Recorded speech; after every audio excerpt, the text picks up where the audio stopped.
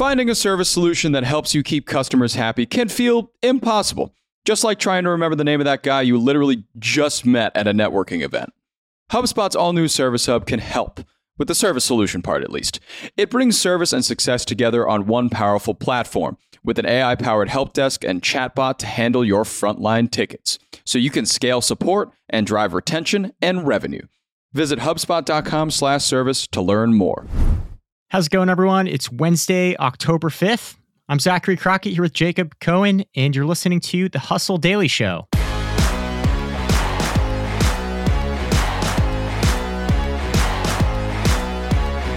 Today, we're talking two stories. First off, streaming bundling is coming. What the heck's that going to look like? Is it going to be like cable? Is it going to be its own thing? We're going to talk through that. We're also touching on this thing that's happening with home builders selling houses to investors at a discount right now. We'll get into that. Highly controversial practice. But before we get into that, let's take a quick look at what else is going on in business and tech. Elon Musk has reportedly changed his mind on Twitter yet again. New reports say that he might proceed with his 54.20 share buyout after all. But it is Elon Musk, so I wouldn't place any bets just yet. The EU voted 602 to 13 in favor of a universal charger for mobile devices, meaning that iPhones will likely have to switch to USB-C. And that's great news for the dongle overlords at Apple. Airbnb users say that algorithms are banning them over super minor offenses like unleashed dogs and things of that nature. Micron could spend up to $100 billion on a New York semiconductor factory that would boost domestic supply and add 50,000 jobs. And lastly, Amazon announced a pause on its corporate hiring in its retail division through the end of the year.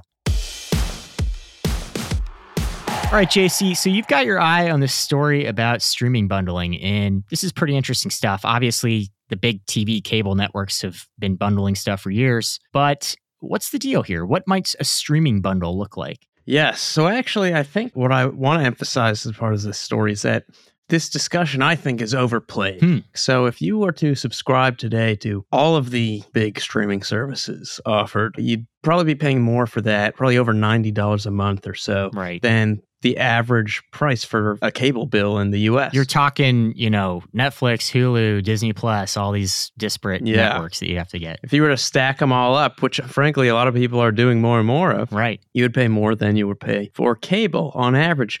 A big difference, though, is that on cable, many people are saving money through bundles. Sure. For decades, people have been doing this. Bundles of channels. And here's the thing. A lot of people are looking at the streaming landscape today, and they're saying, this is getting expensive. Where are these bundles in streaming?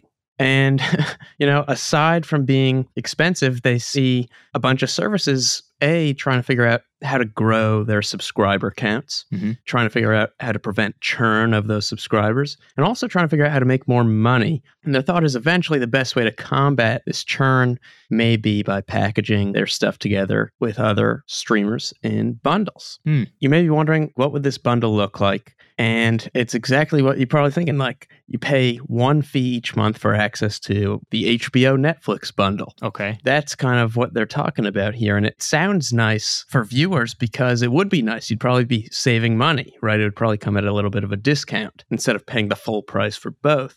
But I suspect that this will not be happening anytime soon, if ever. I think the only bundling you're going to see is either through consolidation, like with HBO and Discovery merging, or through internal bundles, like we have with Disney Plus, Hulu, ESPN, all being kind of under one entity.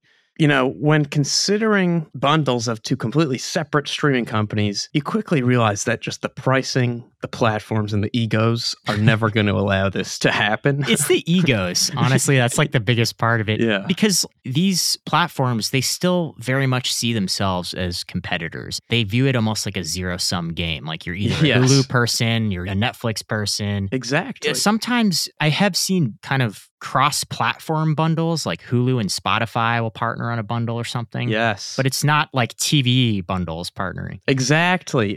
Like you've seen Paramount Plus actually is bundled with Walmart Plus now. And so we're seeing some things like that. You're right. But, these companies would make less revenue per user if they were to do this. They're already constantly finagling with their pricing. Yeah. It's incredibly complex and messy. So this would just increase that messiness. The second hard part would be figuring out how to actually offer and serve these bundles. Like you said, egos are big. If I get the Netflix HBO bundle, can I watch HBO shows on the Netflix app? How would that work? Maybe it means a viewer on Netflix would be more likely to watch HBO's House of the Dragon, but does HBO want them to do that on Netflix? No. Right. So HBO wants you watching and talking about HBO shows and nothing else and only on HBO. Amazon wants you watching The Rings of Power on Amazon, so you might buy another roll of toilet paper. So I just don't see this happening soon, although it is a big discussion now. Oh, man. Maybe they're just like all really insecure about the quality of their content. Maybe if Netflix thinks they bundle with Amazon, Amazon's going to outperform their cachet of movies or something. Well, it's interesting you say that because Peacock apparently approached a bunch of these bigger streamers. Oh, really? Peacock has about 15 million subscribers, which is pretty small these days, but they approached some of these bigger streamers about the idea of a bundle. And apparently they were basically rejected by all of them because they were like, this is a deal where we'll be helping you, but us bundling with you is not going to help us in any way. Yeah. So you're not seeing a path forward for this one, unless, of course, like you said, the corporations just merge or something. Exactly. Okay. There's not so much room left for mergers in this space. No. Maybe with like a Paramount Plus being scooped up by Apple or something. Jeez. There you go. All right. And Zach, you were looking into this interesting development around home builders being basically in panic mode. Is that right? Yeah. So, I should say Rob is writing this story in our daily email tomorrow. He's got the scoop. I'm filling in for him today. But, when we first started doing this podcast, 8 months ago, the housing market was a totally different scene. People were grappling over homes. There wasn't enough supply in the market. People were offering to name their firstborn child after the seller if their offer was accepted. That's It fantastic. was just absolute mass madness.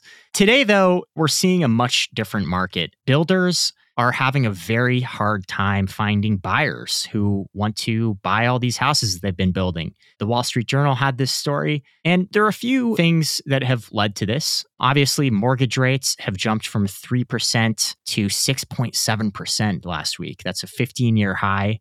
And that kind of comes with two downstream consequences. One, demand for mortgages has dropped about 30% year over year in September. And two, these builders are increasingly skeptical that single family buyers, average American families, are going to get approval for financing with these higher rates. A doubling of the rate raises the mortgage payment by a tremendous amount of money. So a lot of people are priced out right now, and all of these homes that home builders were working on to help alleviate this housing crisis are sitting on the market. Yeah, that's no good. Yeah. It's interesting. When you're looking at markets like housing that are so big, that's where these things kind of happen, where you have these like lagging effects. Sure. That you're trying to fix a problem and then you end up over time actually making a problem worse in a different direction. You kind of just like the pendulum just kind of swings back and forth. That's exactly right. It's like growing Christmas trees or something. Like you plant a Christmas tree and it takes 10 years for it to show up in that lot at Home Depot. Right. And if 10 years ago, Christmas tree farmers had a drought, then today you're not going to be able to get a Christmas tree for a fair price. Exactly. Well, in terms of housing, do we have any idea where this is going to go? Is it going to continue to worsen? Yeah, so here's where the debate comes in. Obviously, a big frustration for a lot of first-time home buyers has been that not only do they have to compete with other families in competitive markets to get houses, overbidding on homes by tens of thousands or even hundreds of thousands of dollars, they also have to compete with investors, institutional investors like BlackRock or smaller companies that snatch up dozens of homes in certain markets. And typically what happens is home builders who build homes in bulk will often strike deals with these investors, and they'll offer to sell them sort of wholesale, I guess, for 10 to 15% discount. But right now, because of the lack of demand, a lot of these home builders are offering investors discounts of up to 20% just to take the inventory off their hands. What that means, obviously, is these investors, they have the capital in cash to buy these homes. Yeah. It's a lot easier for them just to look at the numbers in a spreadsheet and make an instantaneous decision to buy a house. And if they're getting a 20% discount, that makes it even harder for families to compete in this market to get the homes. That's why we're going to be renting forever, Zach. We're going to be renting forever, man. And unfortunately, some analysts think that this problem could worsen a little bit. There's two trends at play here for builders. One is that homes under construction were up 14% year over year. So supply is going up, but demand is going down. Two is that investor purchases are already down, and increasing rates just makes financing those homes even harder. Mm-hmm. So what we could see here is even steeper discounts to builders. Home builders might be left out in the lurch a little bit here, alongside prospective single-family home buyers. So all around, the market's not looking so great right now. Yeah, that's no good. And also, by the way, since you brought up rents, that's a crisis of its own. Yeah. So we're seeing skyrocketing rent prices across the nation. People who are priced out of the housing market, especially young first-time prospective home buyers, they're dealing with their own crisis with landlords who are facing inflated costs to run their properties. Of course. And also some of whom are just straight up being greedy. I just called a property manager yesterday to ask about what the deal's going to be about my rent in a few months when it's up. And what's they said going they're on? Figuring it out. That's not good, JC. I know. You don't want to hear that. You don't want to hear we're figuring it out from your landlord. Right. I should have demanded them to tell me now. But I love the housing market because I just think there's so many different little connections that have humongous impacts that you'd never really expect. And I think one that people might find interesting is a connection between housing and the price of milk at the grocery store. Basically, when you build houses, there are byproducts from the actual building of houses. Like, for example, a lot of sawdust accumulates when you cut down trees and process that lumber. Farmers actually purchase and use that sawdust to keep their cows comfortable. And comfortable cows produce more milk.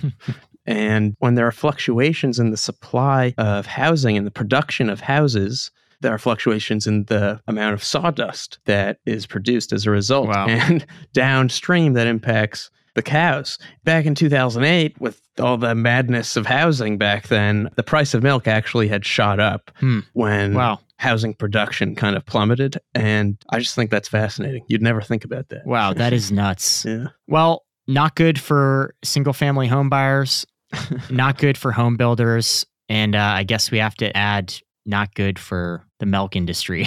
Yes, bad for big milk.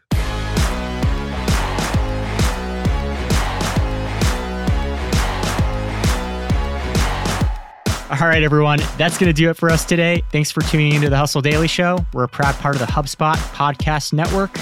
Our editor today is Robert Hartwig, and our executive producer is Darren Clark. We've got a lot more tech and business coverage in our newsletter. If you're not subscribed, go get yourself signed up at thehustle.co/email. That's thehustle.co/email. Have a great day, and we'll catch you all tomorrow.